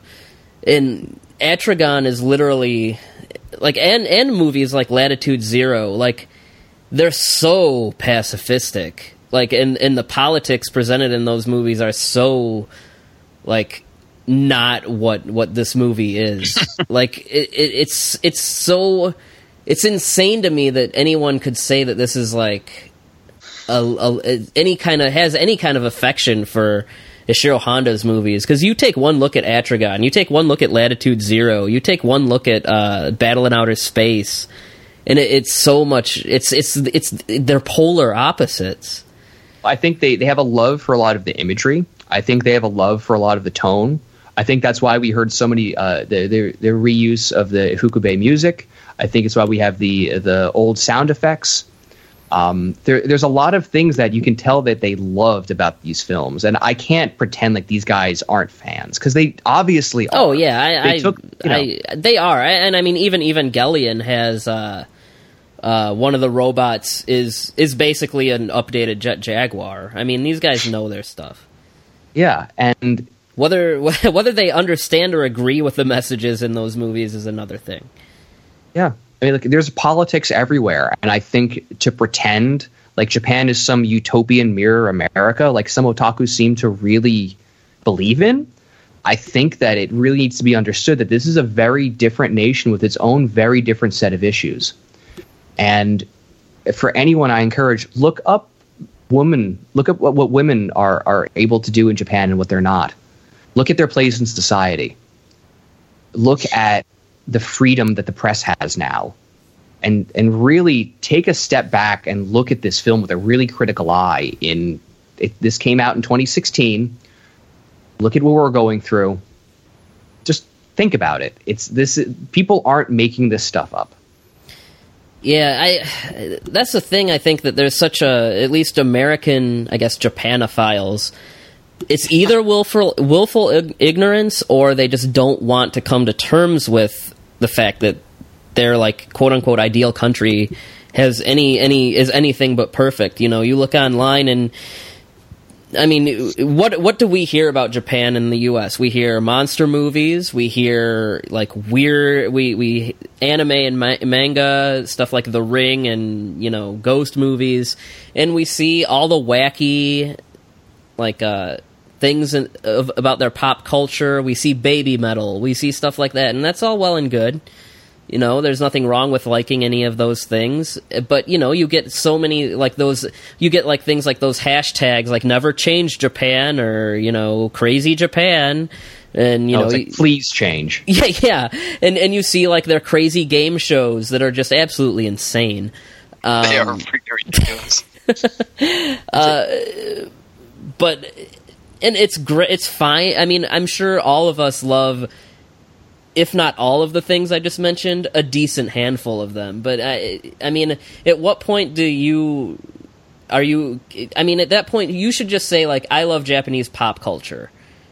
Whereas if you're going to be one of those people that's going to at least pretend to understand Japan and Japanese culture, you need to open your eyes to the things that are going on. And Chris, I mean, you said it at the very beginning. You love Japan. You've been so fascinated by Japanese culture since you were a kid. But you on that note, you have to be able to look at the other side of things and say, well, there's things that need to be worked out. Just like here, I mean, I think all of us like being American citizens, but I mean, especially now, we're going to have to come up and admit, like, hey, we clearly have a lot of work we need to be doing here.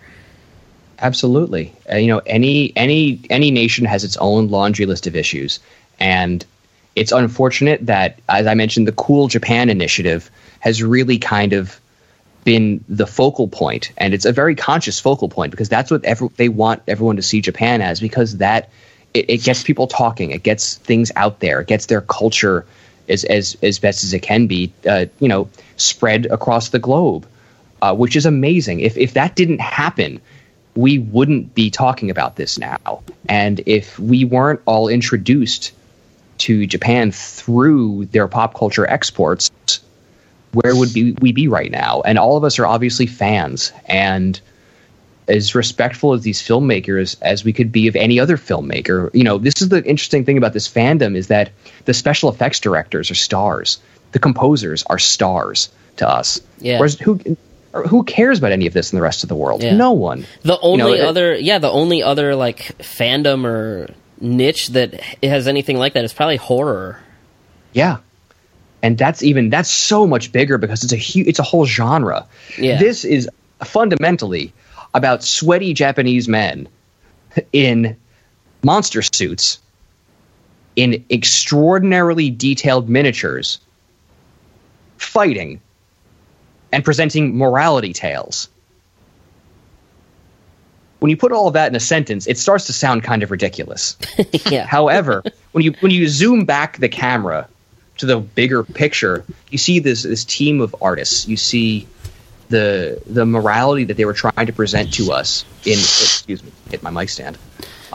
You see this morality that was presented to us that was optimistic, that was very much of the 1960s mentality, with the golden age of Japanese sci-fi, at least, where things we're going to get past this shit. We're that Star Trek view of things of things aren't too great right now. We're going to get past this shit. And what the difference between all of that and Shin Godzilla is, this is the shit they were trying to get past.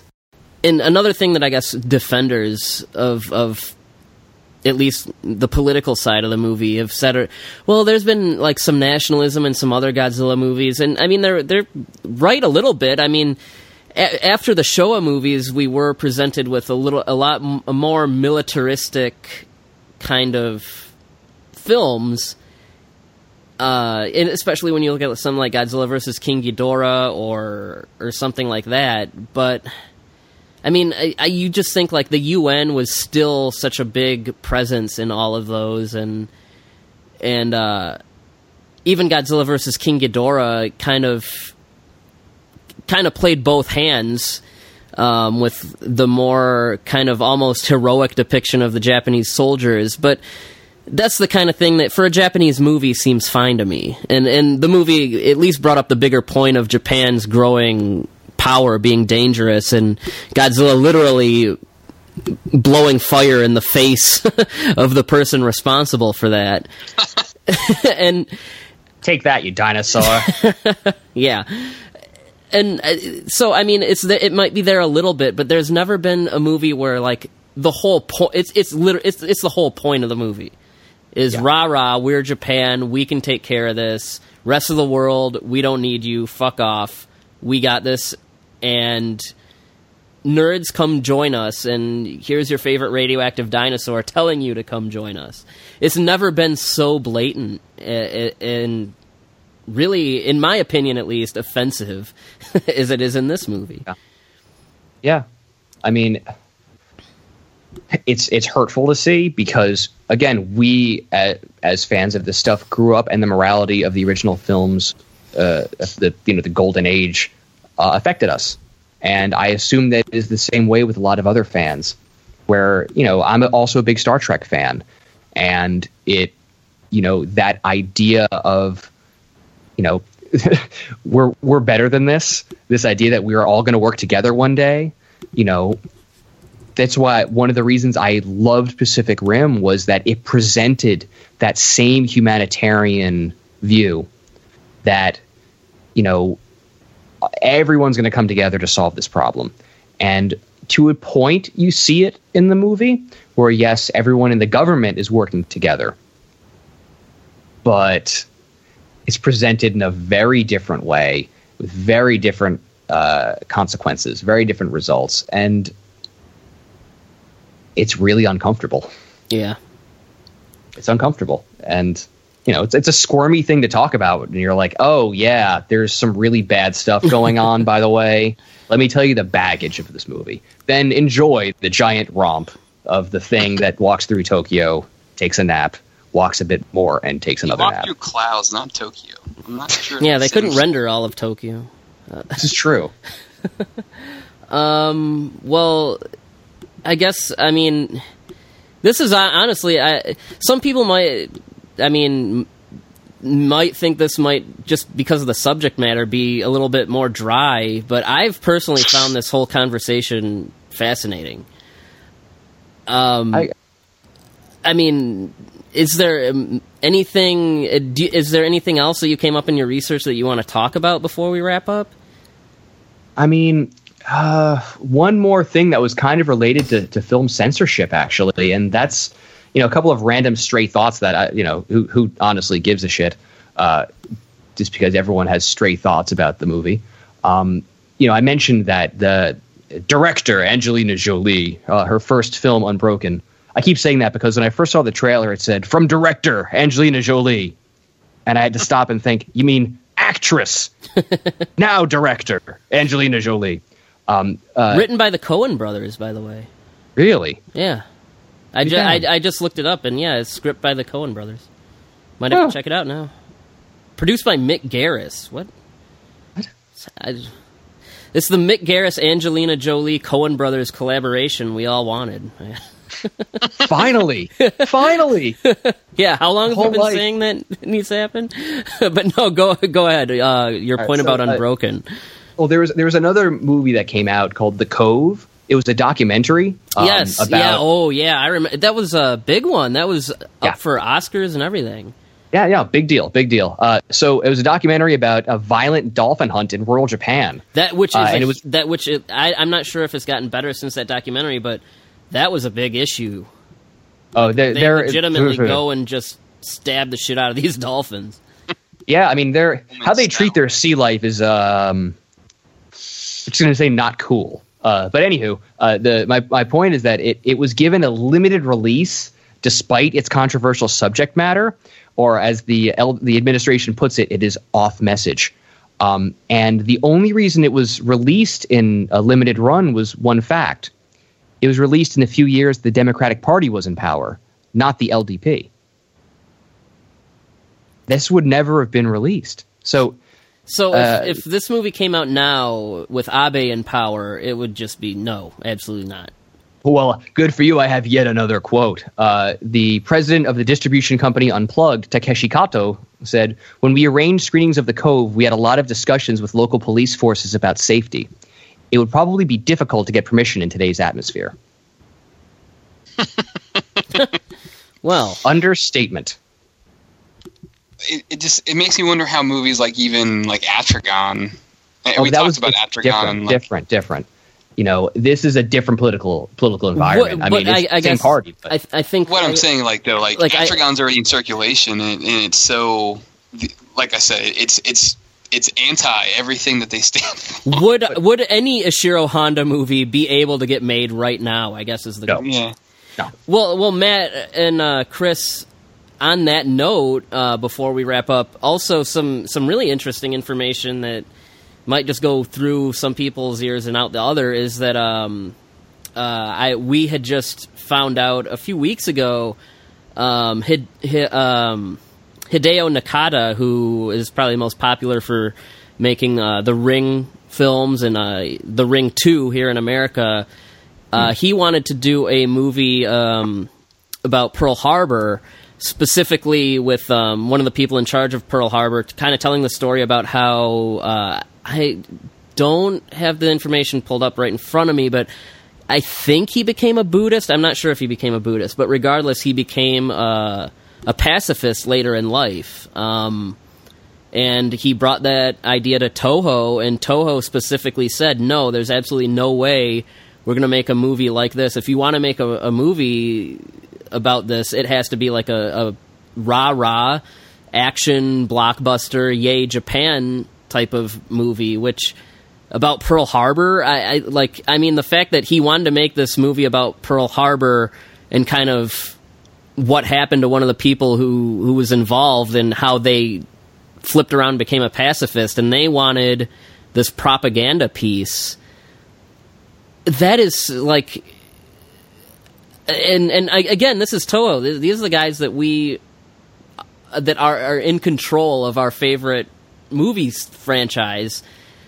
I just found that to be so depressing, and more than anything, kind of hammering the point home that, yeah, would Atragon or Godzilla versus The Thing or Battle in Outer Space, would any of these movies be able to get made now with the political climate and the people in power over there now? And as Chris just said, I think the answer to that is an obvious no.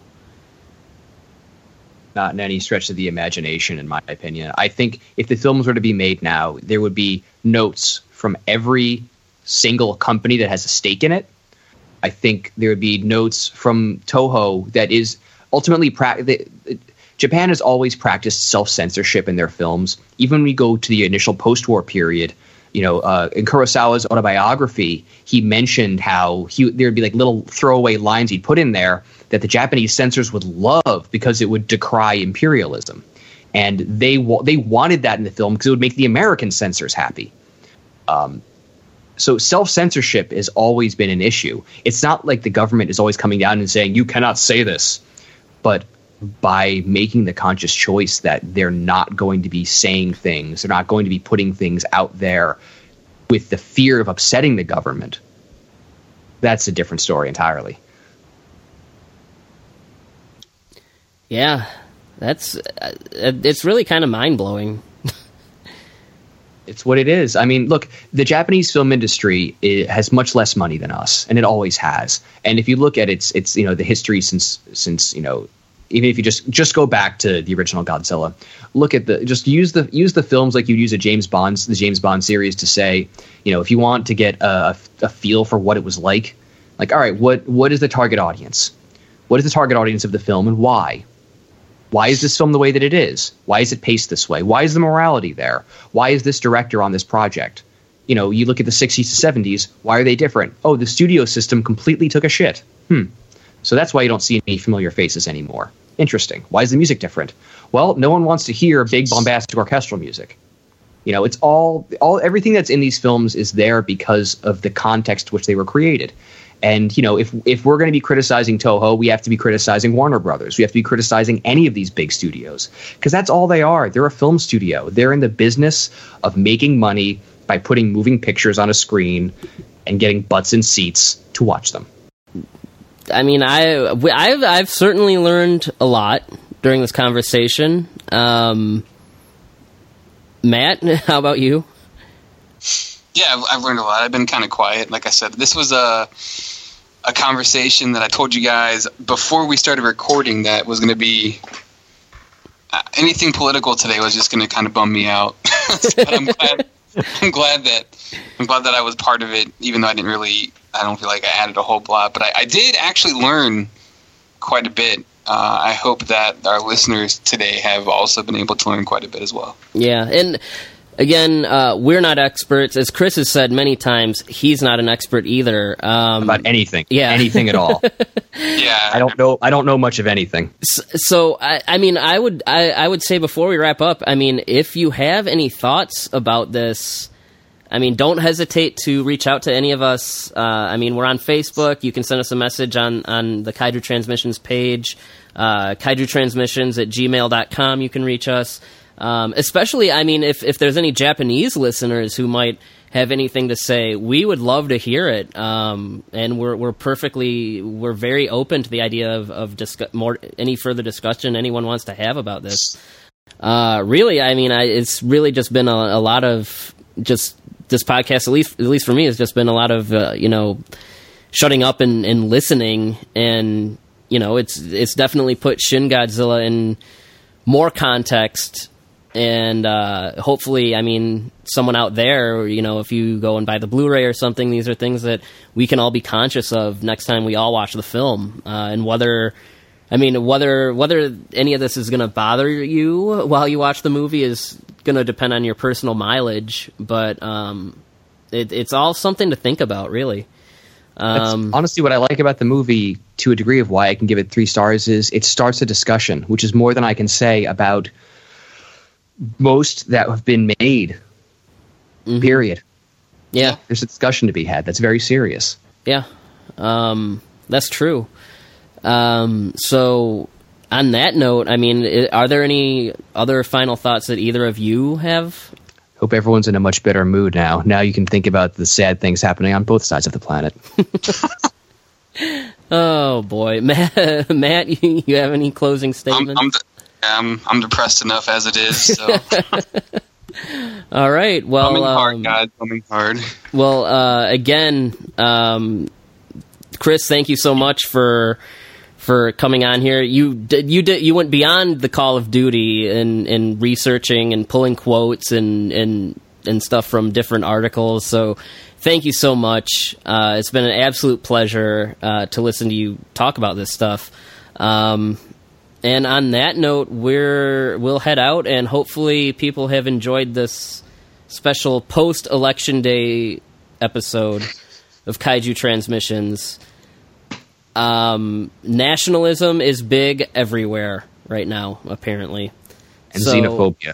Yes, on that note, please, the best thing we can do right now is be very nice to each other. Hold the door open for people. Help old ladies across the street. Don't litter.